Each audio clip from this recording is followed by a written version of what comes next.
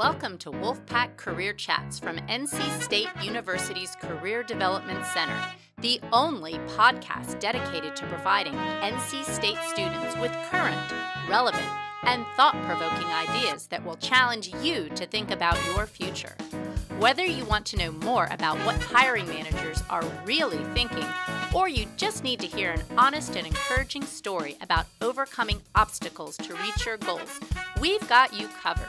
Wolfpack Career Chats is just one of the many services we provide. Whether it's career fairs, on-campus interviews, co-op opportunities, or more, we are here for the pack.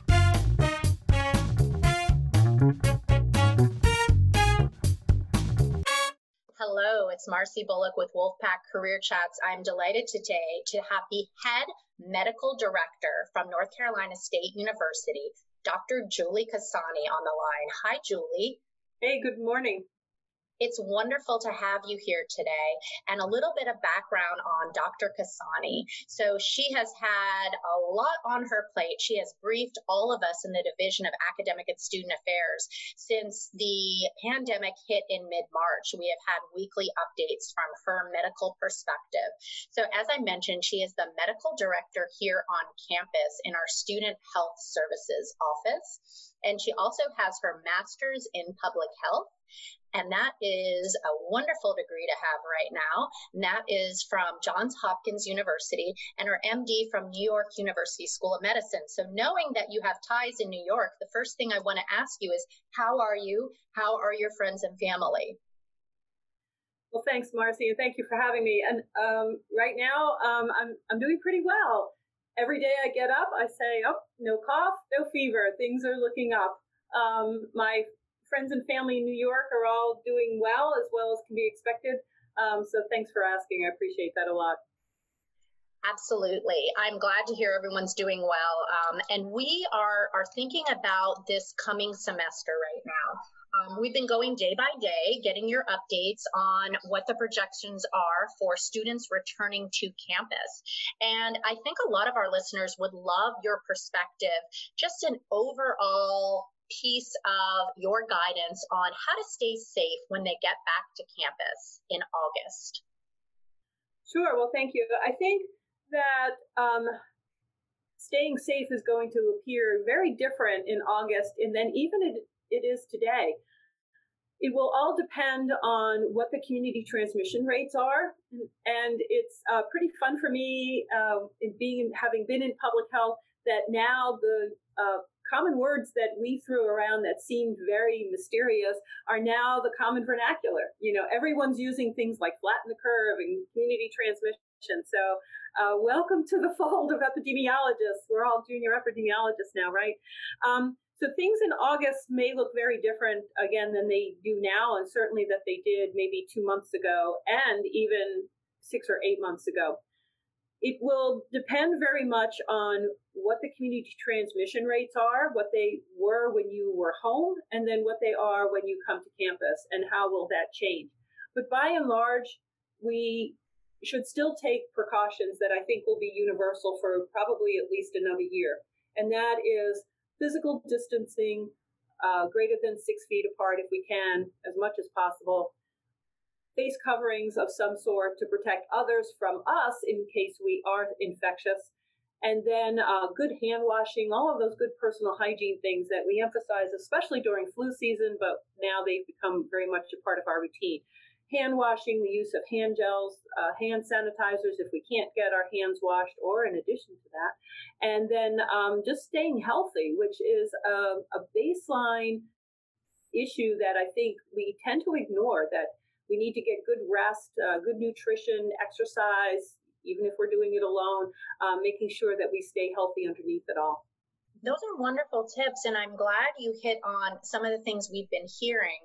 I want to unpack this whole idea of masks, because I know that is a very hot button topic right now. My husband is a senior vice president at a local RTP company, and their company is like, can we require it? No, it's not legal. We can encourage it.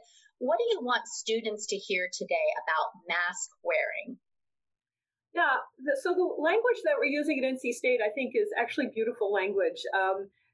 And that is that it's the expectation that we use facial coverings when we're out in public. And if you can't predict that you won't be out in public, you should wear them. And that is what that implies by saying it's an expectation is that it's a sense of personal responsibility. There's a lot of opinion about facial coverings. There are some people who can't wear them medically. There are some people who may have had trauma in their life, and so wearing a facial covering is unnerving to them. But by and large, people should, in general, wear them because they protect other people from you. We do know that there are people who are infectious even when they don't have symptoms and they're not feeling badly. That may not be a large part of the pandemic. That may not have been how most people get it, but it still is a problem. And potentially we could be spreading it. So wearing that face covering does protect others from us. And so it's a personal responsibility. I agree with you. I know when I'm in the grocery store, I'm talking to the clerk and I'm looking around the store, I just get anxious. I just walk in and I'm like, will there be toilet paper? And, all of these things wash over me. And I asked my clerk, how many people are wearing masks? And she said, probably about 90%. And I said, really? Because the 10% that aren't are all here at this moment. And I'm literally walking down the aisle trying to, how do you stay 6 feet apart in a grocery store? So what's the other thing about masks is how often do you wash them and how do you make sure that they're working? So I think that you brought up a good point, and that the other thing that I failed to mention is that when you wear a mask, it keeps you from doing a couple of things. It keeps you from touching your face, which we do frequently. I'm one of the greatest perpetrators of that, as you've seen me on video many times, touching my face. But you touch your face, it will keep you from doing that, and it also will remind you that you do need to stay far apart from people. You should wear a mask until it becomes soiled. And that may be a day if you're doing some, heavy walking out in our great North Carolina summer weather. Or it may be that, you can go a couple of days before you wash it. But that's why cloth masks, the ones that are becoming quite a bit of a fashion statement, are good because you can rewash them, have a couple of them so that while they're in the laundry, you can wear the other one. The paper ones or disposable ones you can dispose of when they get soiled. And just make sure that you have several and you have a couple of backups. That's great advice. I like that you said they're a fashion statement. Maybe it's really going to catch on. I've seen some great ones at the bookstores offering with the school spirit. And you mentioned we expect our community to be wearing masks. And what are some of the reasons why we might not wear it? And I know for me, sometimes it is hard to breathe with the mask on. And I notice you're wearing glasses. Sometimes your glasses fog up. Any ideas on those concerns? Yeah, so it's hard to wear a face covering for a prolonged period of time. I had one the other day. Because I got my hair done, yay! And I wore my face mask the whole time, and then I went shopping, so I had it on a couple more hours. And it's uncomfortable for sure, but I think it's an inconvenience that I'm willing to put up with in order to keep me infecting other people. And, I vented it every once in a while. There was a time when I used the restroom. I took it off briefly in there so I could feel a little bit freer. Definitely, for sure. There are people who can't wear a mask. So if you have pretty severe lung disease, a face covering might impede that. Those are usually people who are on oxygen or can't walk 20 feet without getting shortness of breath. So that increased work of breathing may become difficult for people like that. And again, there may be other circumstances, social circumstances, where wearing a face covering is more than an inconvenience. There may be some issues in a classroom where you can't hear each other talk because of your face masks. We're trying to work on ways that that's not a problem, so that if people working in groups or trying to communicate, either the instructor trying to communicate to the students or the students to the instructor, we're trying to work on ways to overcome that, because it can be a bit of a barrier to class participation in the dialogue and the socialization that makes our campus what it is.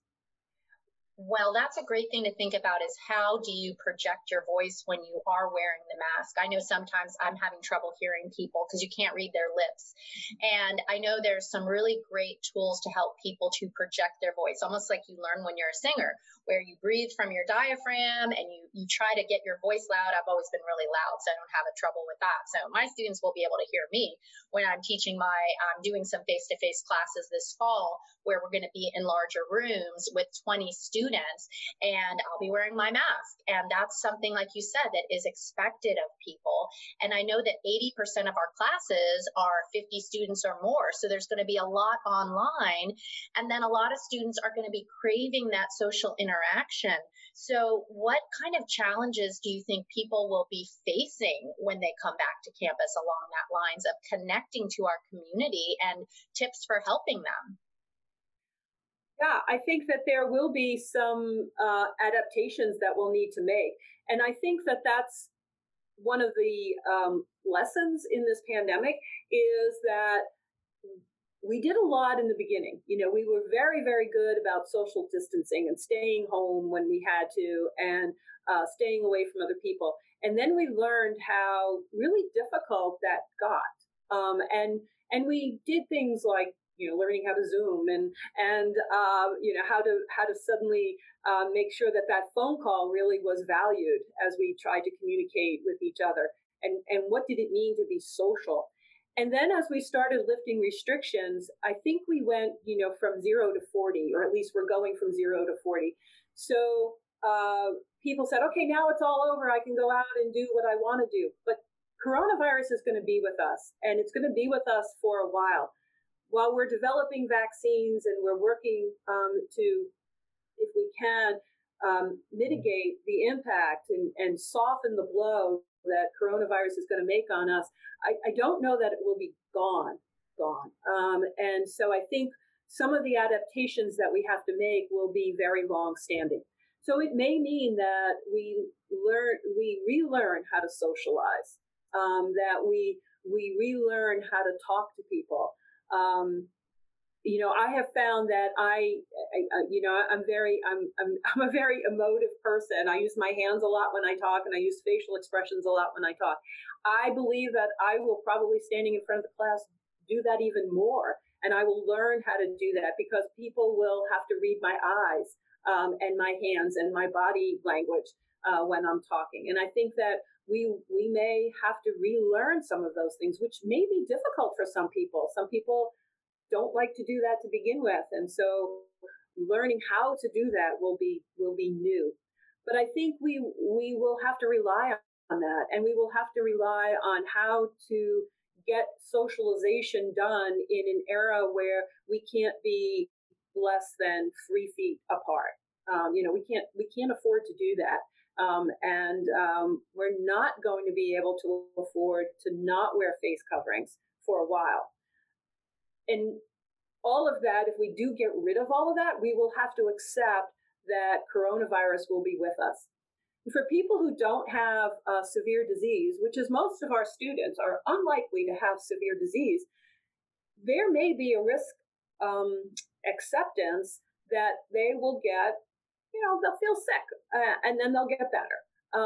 But the problem is that there is a percentage of our population who we know already will have a severe course. And so we need to protect them from getting the disease. And we also know that there is a percentage of young people who get a severe illness unpredictably, and we wouldn't want to risk that. So I think that that's why it is a matter of expectation and personal responsibility to take care of yourself. Exactly. You might think you're invincible because you're young and healthy, but you're making this sacrifice for your elderly grandparents and for your community where you don't know if someone is immunocompromised, and it's a small inconvenience. And I like what you said about learning to socialize. I mean, I've tried some new things with some of my friends, like virtual happy hours, which I'm connecting with people 3,000 miles away in California who I always could have done this with, but I never did until now because we're all quarantined at home with nothing else to do. So I like like that idea, but let's be real. If you're 20 years old and you're wanting to hang out with your friends and have a few drinks and enjoy your college experience, what do you want those students to hear? Well, I think it's a balance. I think a 20-year-old, I was 20, you take risks, and as long as you appreciate that they are acceptable risks to you and balancing it out, I think that's what we're going to have to do as a society. And I think that's what a 20-year-old is going to have to do. It puts a lot of responsibility on the 20-year-old, or the 19-year-old, because suddenly that action, which maybe a year or two ago, a 19-year-old only had to think of small consequences if they thought about them at all. And now they're thinking of much bigger consequences. So that's understandable. And I think that, again, just thinking about the risk and trying to minimize what you can, and then accepting other risks, and where does it all play out? It's a tough road. I mean, it's a tough road, and it's none of this is easy for any of us. This is, to use a very overused word right now, these are unprecedented times. We don't know what the outcome of this is going to be. But I think understanding that and just going into it sort of eyes wide open is really where we want to be, and not to over stress about it, but just to keep a balance. Right. And maybe I should have said 21 years old, because that's when you're legally able to drink. But we know that, sometimes things happen when you are younger. But thinking about places opening up, we're recording this in the middle of June. And in North Carolina, places like gyms and bars haven't opened yet, but hair salons have opened and restaurants have opened. And I'm downtown Raleigh, right next to the Transfer Co. Food Hall, and they've just opened. But I don't see very many people out. And that was surprising to me. So maybe people are taking it really slow. Now, I know you said you went and got your hair cut. So are you comfortable with someone washing your hair and blow drying, or how did that go? Because I haven't done that yet. So it went fine. I wore my mask the whole time, and my stylist wore his mask the whole time. I've known him for a long time, so we were very comfortable in that space. It was interesting because as we passed each other in the hall, other customers, other clients, we stopped, looked at each other, smiled, like you could see in our eyes that we were smiling, like, is it okay? I'm going to go. The other sort of protocol that I've seen happen a lot in socialization is, are you okay with me wearing a mask? Are you okay with me sharing this space? And again, being honest about it and open about it and understanding about it. There may have been a reason why that person didn't feel comfortable coming close. Maybe they have an illness that they're even more concerned. It's not my place to ask about that illness, but I can just say, are you comfortable with me in subtle body language ways? Are you comfortable with me being and sharing your space? I think that those are the kinds of things we're going to learn. My stylist and I had the conversation. Are you okay with coming back if we both wear masks? And I think if you're going to be in a situation like that, maybe a student meeting an advisor, a quick little email. I'm not able to wear a mask because of such and such a reason. Are you okay with that? Or should we meet a different way? Or maybe I really want you to wear a mask or a face covering when I'm in that room. Can you please help me out with that? I think that having those open conversations, I think, will be really good. No one should be offended by that. It is an extra step, but people shouldn't be offended because, again, everybody's looking out for each other. I think that's very true. Having that open conversation with your advisor, with your professors, with your hairdresser, your doctor, wherever you're going out into the world. And with things opening up, like you said, it's easy to get complacent. But right now in the middle of June, things are at a high, and there's protests and there's people out amongst other people. And are you thinking that things are going to be, like, what do you predict as an epidemiologist after all this stuff has happened in June? Well, I think the number of cases are going to go up. I think they are going up, and I think it's because people are relaxing a little bit more with some of these restrictions. So I think I'm not surprised by the numbers going up. I don't think anybody is. What I do think is we need to get a hold on it. They're going to go up very high, and then we're going to face restrictions again, and nobody wants that. So I think we need to be careful about what we do. I'm concerned about the fall. I think we all are. We're all very tentative about our reopening procedures. We're we're doing due diligence and making sure that we do them the best that we possibly can, given the information that we know, which is loose. So we're trying to make the best decisions about reopening. I'm concerned because, as with all outbreaks, there will be a second wave. I think I'm hoping what we're seeing now is not the beginning of that second wave.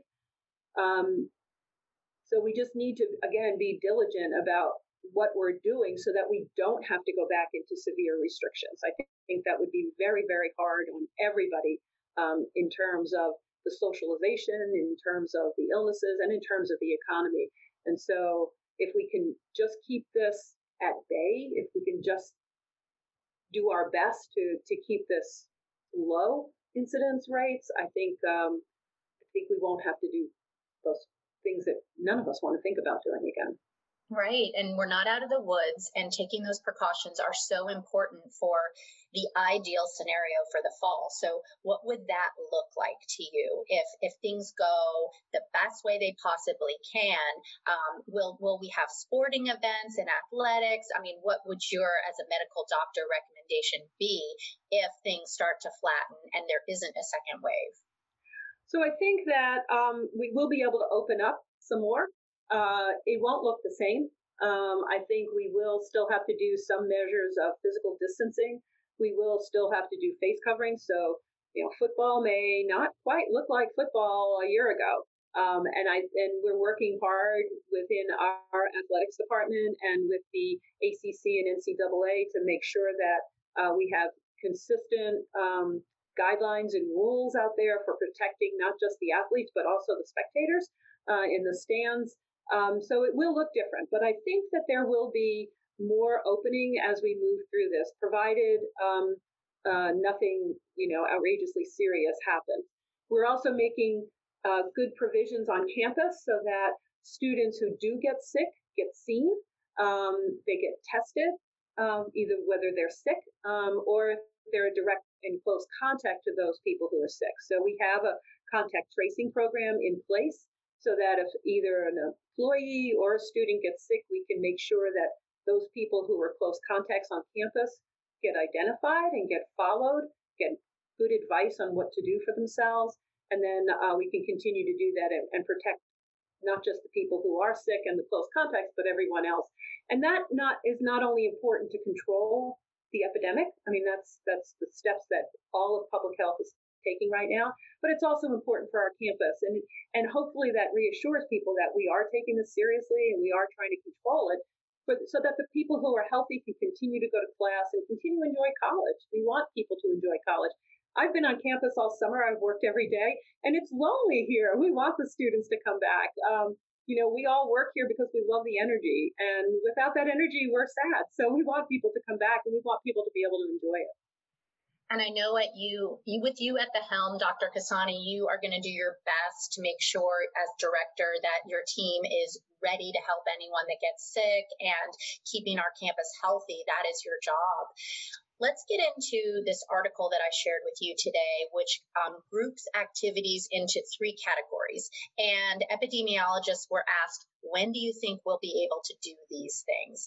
So the categories are this summer, or in a year, or beyond a year.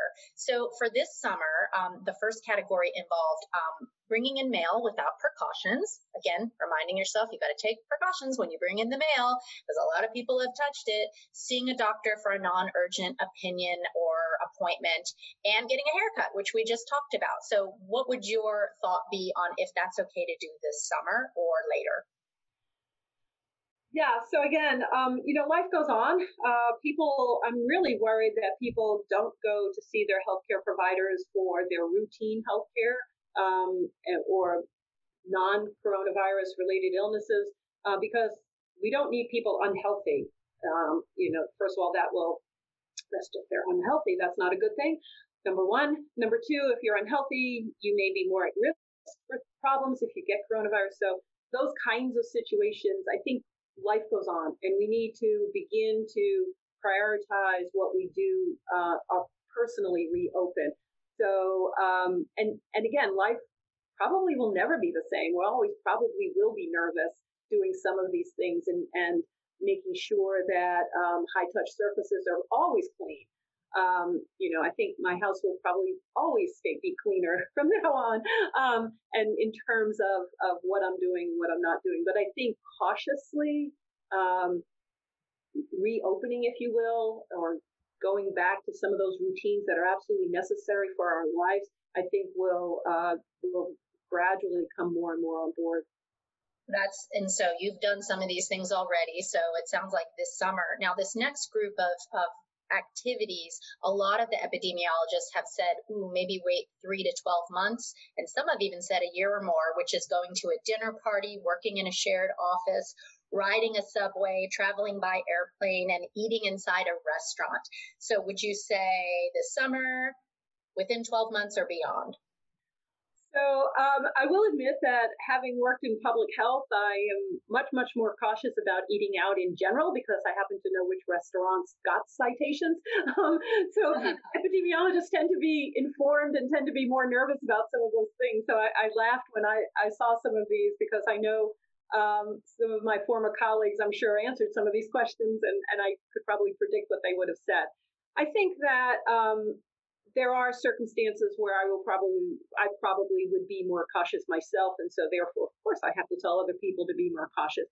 So things where you might have a lot less control on people's, in general, people's behavior and what's happening. So getting on an airplane, it's probably going to make me nervous the first times I do that, and I would probably put that off, probably as long as I could do that. So it might take me a couple of months, and Marcy, I love to travel, so it's probably going to be a while before I get on an airplane and to travel. And in terms of some of the congregations, I will think twice about. I too was at a restaurant this weekend, and I was nervous, and I couldn't put my finger on why I was nervous, but it was because people were a bit closer than I would have liked, and it was the first time I was back out at a restaurant. So it's good that we learn habits pretty quickly, but it's in some ways it's bad because we break habits pretty quickly too. And I think this is one habit I think we do need to hold on to for a bit longer.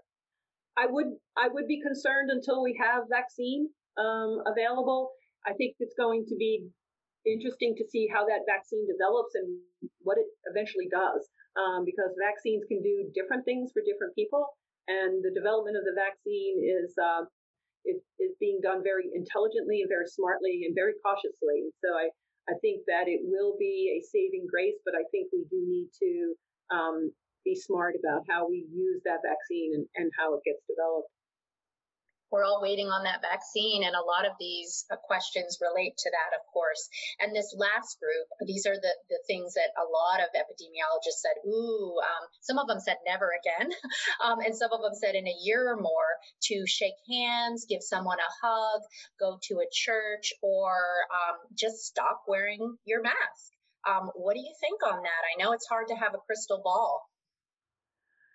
Yeah, I don't know. Again, these are settings where I think people feel that they have less control over the other people there. So, sitting in an enclosed space like at a wedding or a church or on an airplane again, where you're sitting there for a period of time, exchanging the same air, therefore the same germs as everybody else, I think it's going to be dicey for a while. Exactly how long, I don't know, but it's going to be dicey. So until we get enough people who have some type of immunity and we're pretty sure that they're not infectious, I think I'm going to be very cautious in those kinds of congregate settings. And especially if I can't control how far that person is away from me or whether or not they are actually infectious, I'm going to have a little bit of increased heart rate while I'm sitting there. Yeah, we've got to stay tuned. I know for me personally, my daughter just got engaged and it's such a happy time. And we were talking about a date and she looked at November 2021. So I'm crossing my fingers that we get that vaccine and that we're all able to gather and give each other hugs again. But we're going to have to stay tuned. So zooming into the future for our last question. The year is 2040, and Dr. Julie Cassani gets to give advice to her current self. What would you say to yourself today with 20 more years of life experience? I think I would say probably the same types of great advice I got when I was younger, which I give to a lot of students. You know, you heard them say this. And that is to be very open to ideas. My career has taken a lot of twists and turns. I'm probably on my 5th career of my career. And it's always because I was taught early on to be adaptable and to be open to new roads. And I think that that's the advice I give to most young people today. You actually gave me advice. I don't know if you know this. I think I've told you this story, but my son came to NC State, and during his freshman orientation, you made a comment that said that we are training our students for jobs that don't exist today. I take that very seriously. I tell a lot of my students that. And I think that's what I would tell myself. Keep your eyes open, get a core sense of education and training, and then, seize the day. Most parents don't want to hear that. They want their students to go out and get jobs. I tell my son to go get a job. But the students who I can advise, I take the liberty of telling them to follow their heart and follow their passion, and then develop their own job, because they can. Their own careers are out there. They just have to have the courage to seize them and develop them. I love that, Dr. Cassani. Thank you for joining us today. Thank you. I appreciated this. You know, I love to talk about this stuff. Bye. All right, bye-bye. The NC State Career Development Center prepares and empowers students to identify and pursue their career goals. Stop by Pullen Hall to learn more. Thank you for listening to Wolfpack Career Chats, and we hope to see you around campus. Have a pack-tacular day.